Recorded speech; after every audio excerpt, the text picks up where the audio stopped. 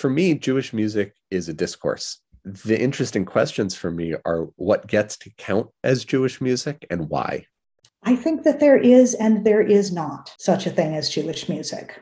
I don't think that there is one singular sensation that you can call Jewish music, because I don't think at this point, we've been a people in diaspora for over 2,000 years, there is no longer one singular sensation that you can call the Jewish people. Scholars and practitioners and thinkers about Jewish music, we are always going to be confronted with that question. How do we actually conceptualize it?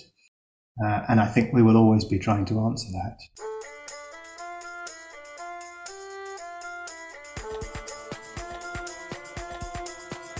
Hi, I'm Samantha Cooper, and I'm a Canadian historical musicologist who specializes in the study of American Jewish vocality. Those voices you just heard are my colleagues. They are musicologists, ethnomusicologists, and sound study scholars who have been thinking and writing about the role of music and sound in global Jewish life for many years. In the new Sounding Jewish podcast, I interview these sonic specialists about their ongoing research and teaching, and ask them about the experiences, institutions, and mentors that motivated them to pursue this field of study. By dialoguing with scholars from around the world, this podcast attests to the inherent diversity of those who study Jewish music, as well as a panoramic past, present, and future of Jewish encounters with sound. Tune in on December 1st for the first season launch of Sounding Jewish, a monthly conversation with scholars of Jewish music.